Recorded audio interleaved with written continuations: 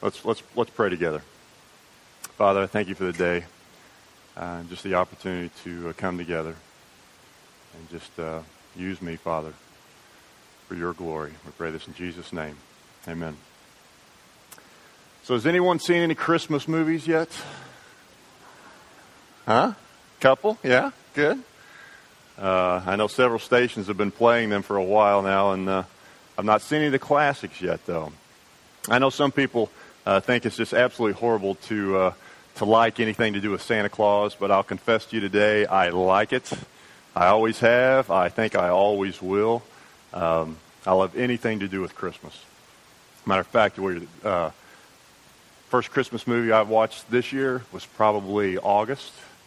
That kind of kicks off the season for me. I love watching the classics. I've got most of them. Miracle on 34th Street, It's a Wonderful Life. The classic animated movies like Charlie Brown's Christmas, Frosty, The Grinch That Stole Christmas, The Little Drummer Boy. But I got to tell you, my all-time favorite is Rudolph. Rudolph is my favorite. I know almost every word by heart. I can sing every note of every song. You probably wouldn't want to be around me when I do, but I love that show. I even bought my daughter's first Christmas.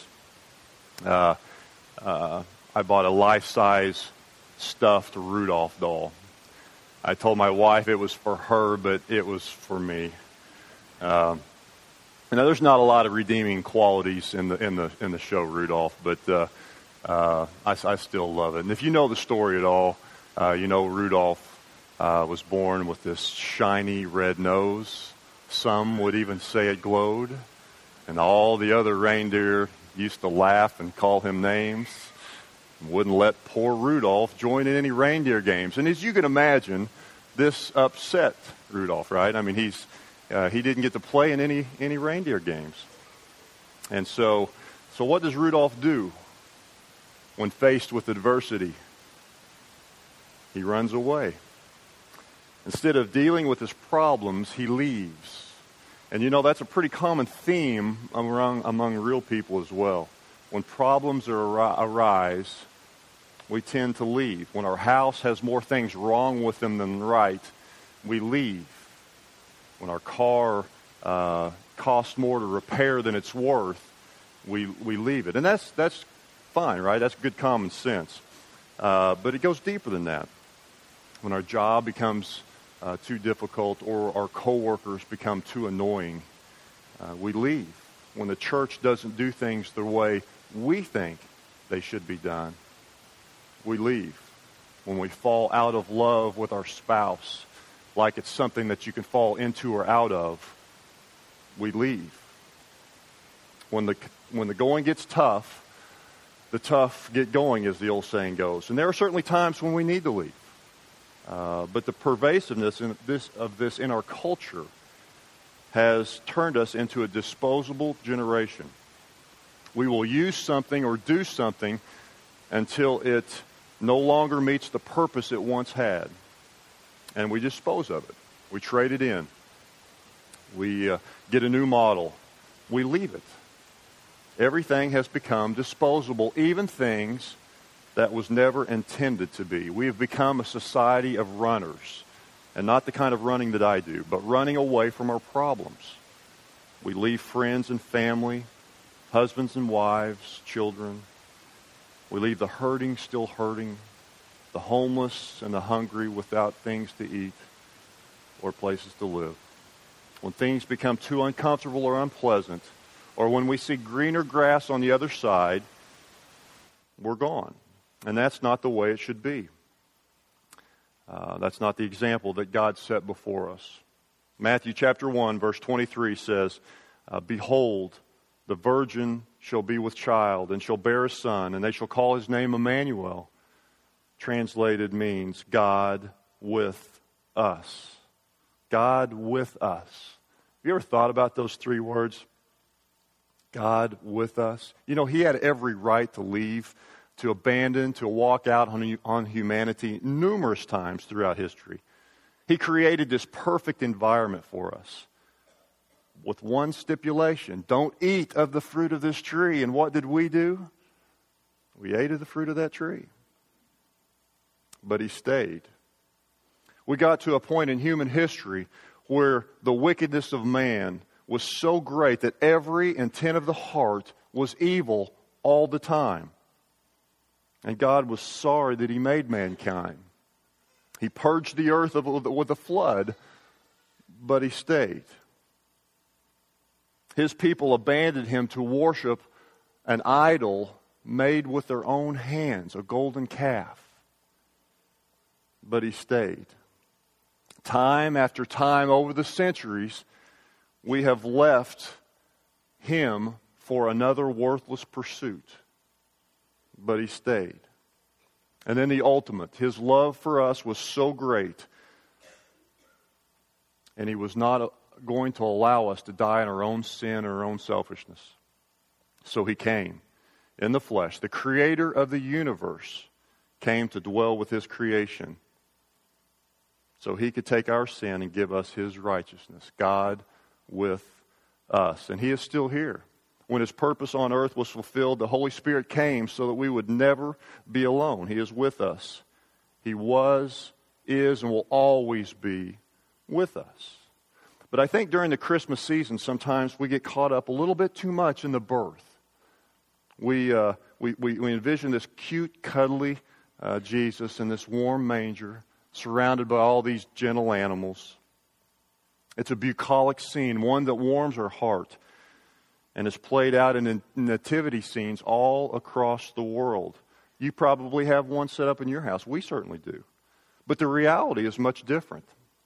The Christmas story tells us that God, the omniscient, omnipotent, omnipresent God, loved you and I so much that he came to earth to die.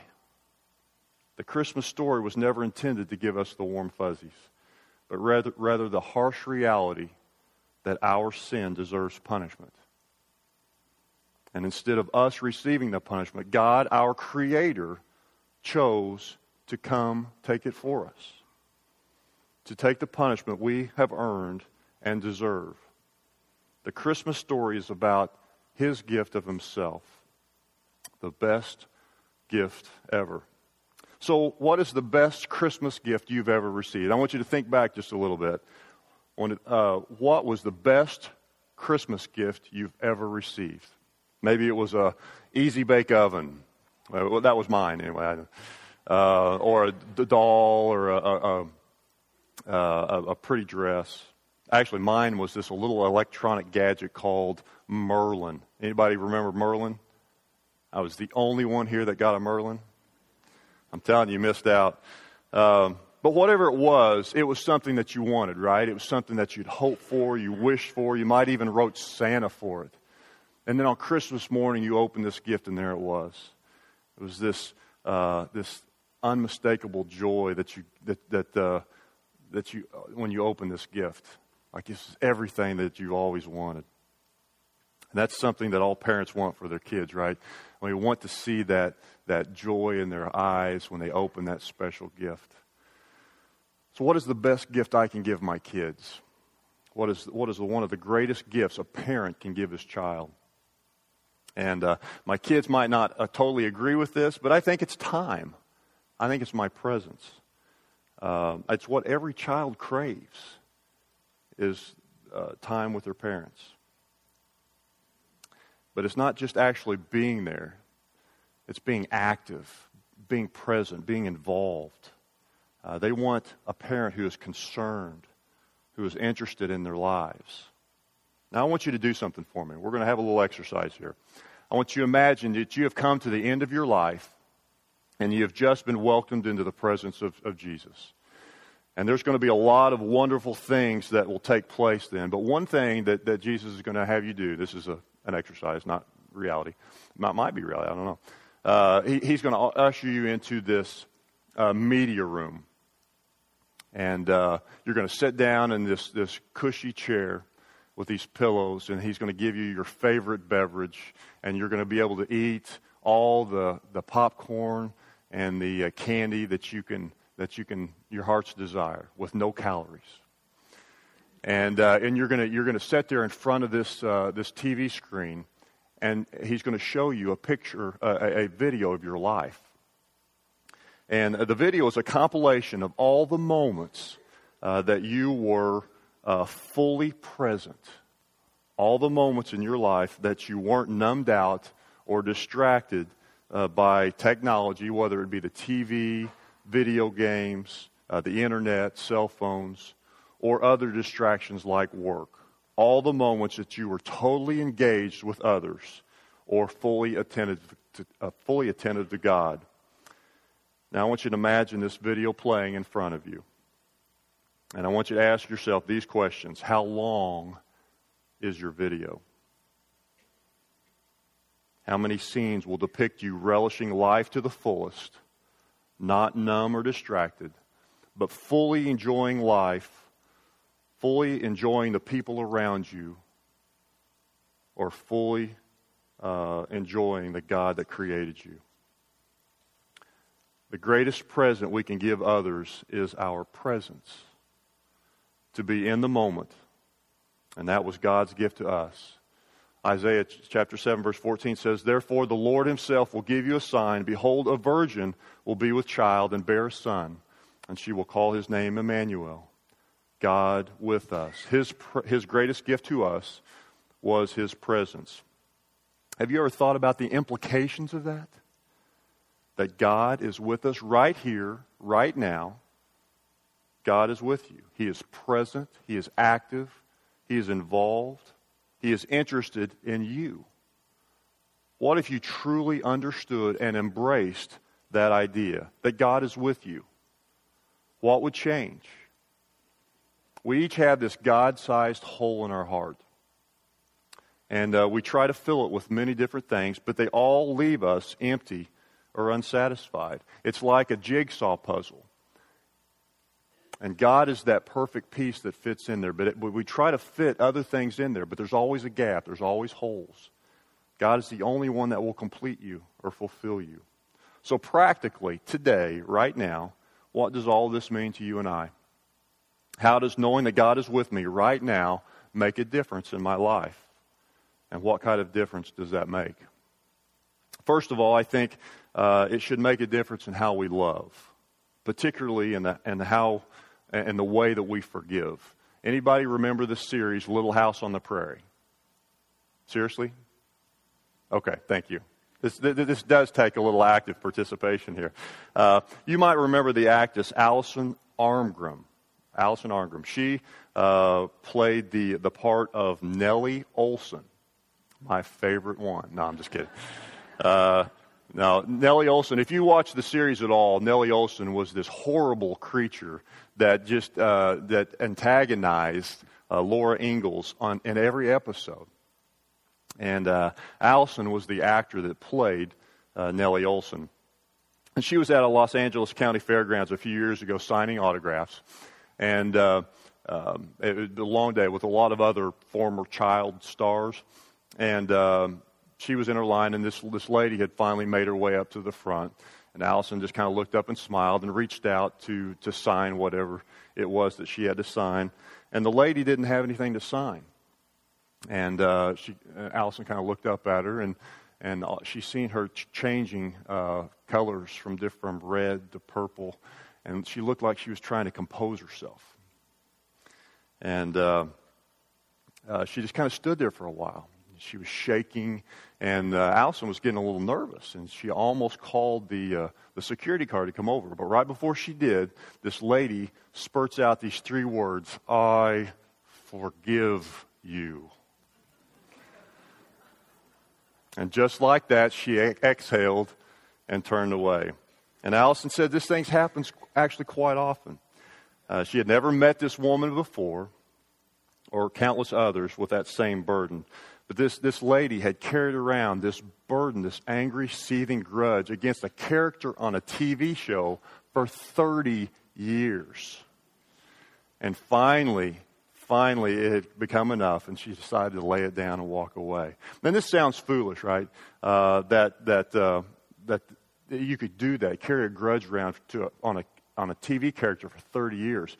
But I think it shows us how difficult forgiveness can be. Saying forgiveness is hard. It's like saying God is just good. It is a massive understatement. But forgiveness is absolutely necessary.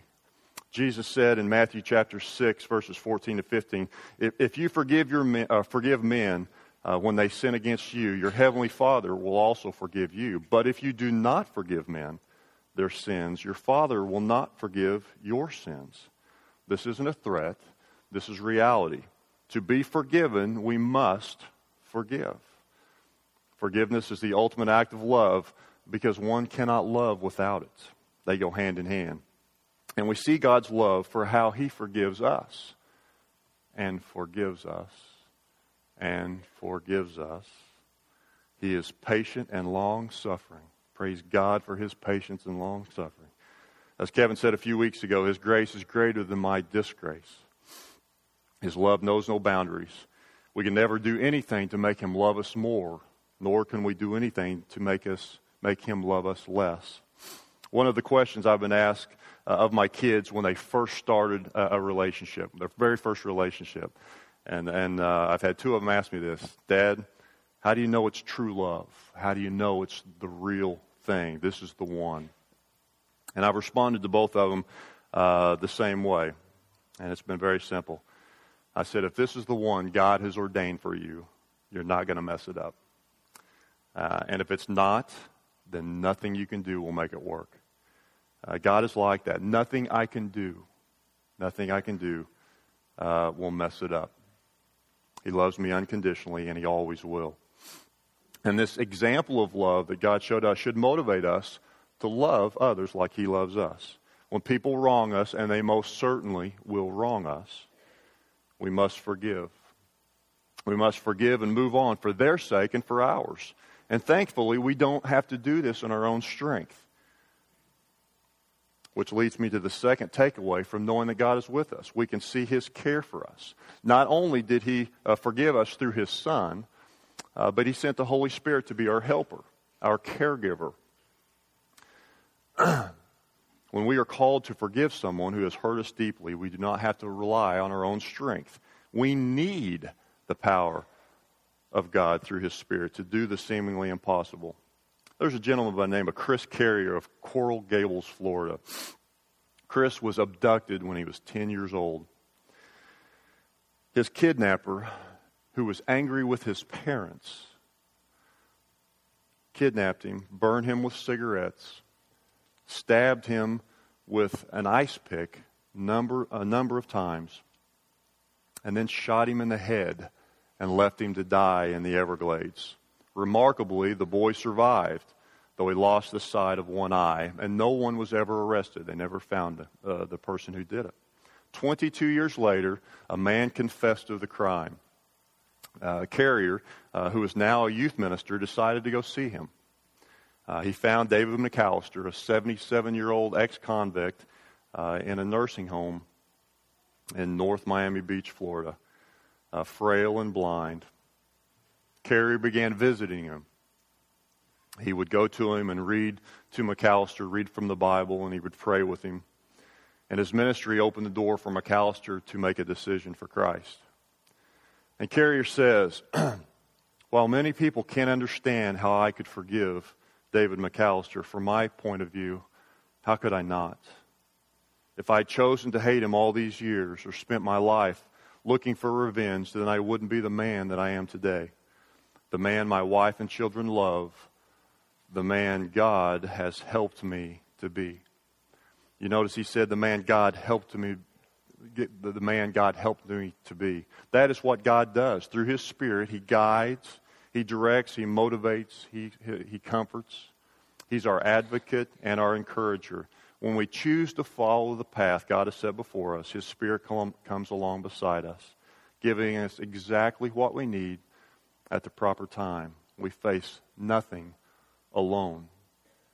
Did you hear that? We face nothing alone because God is with us.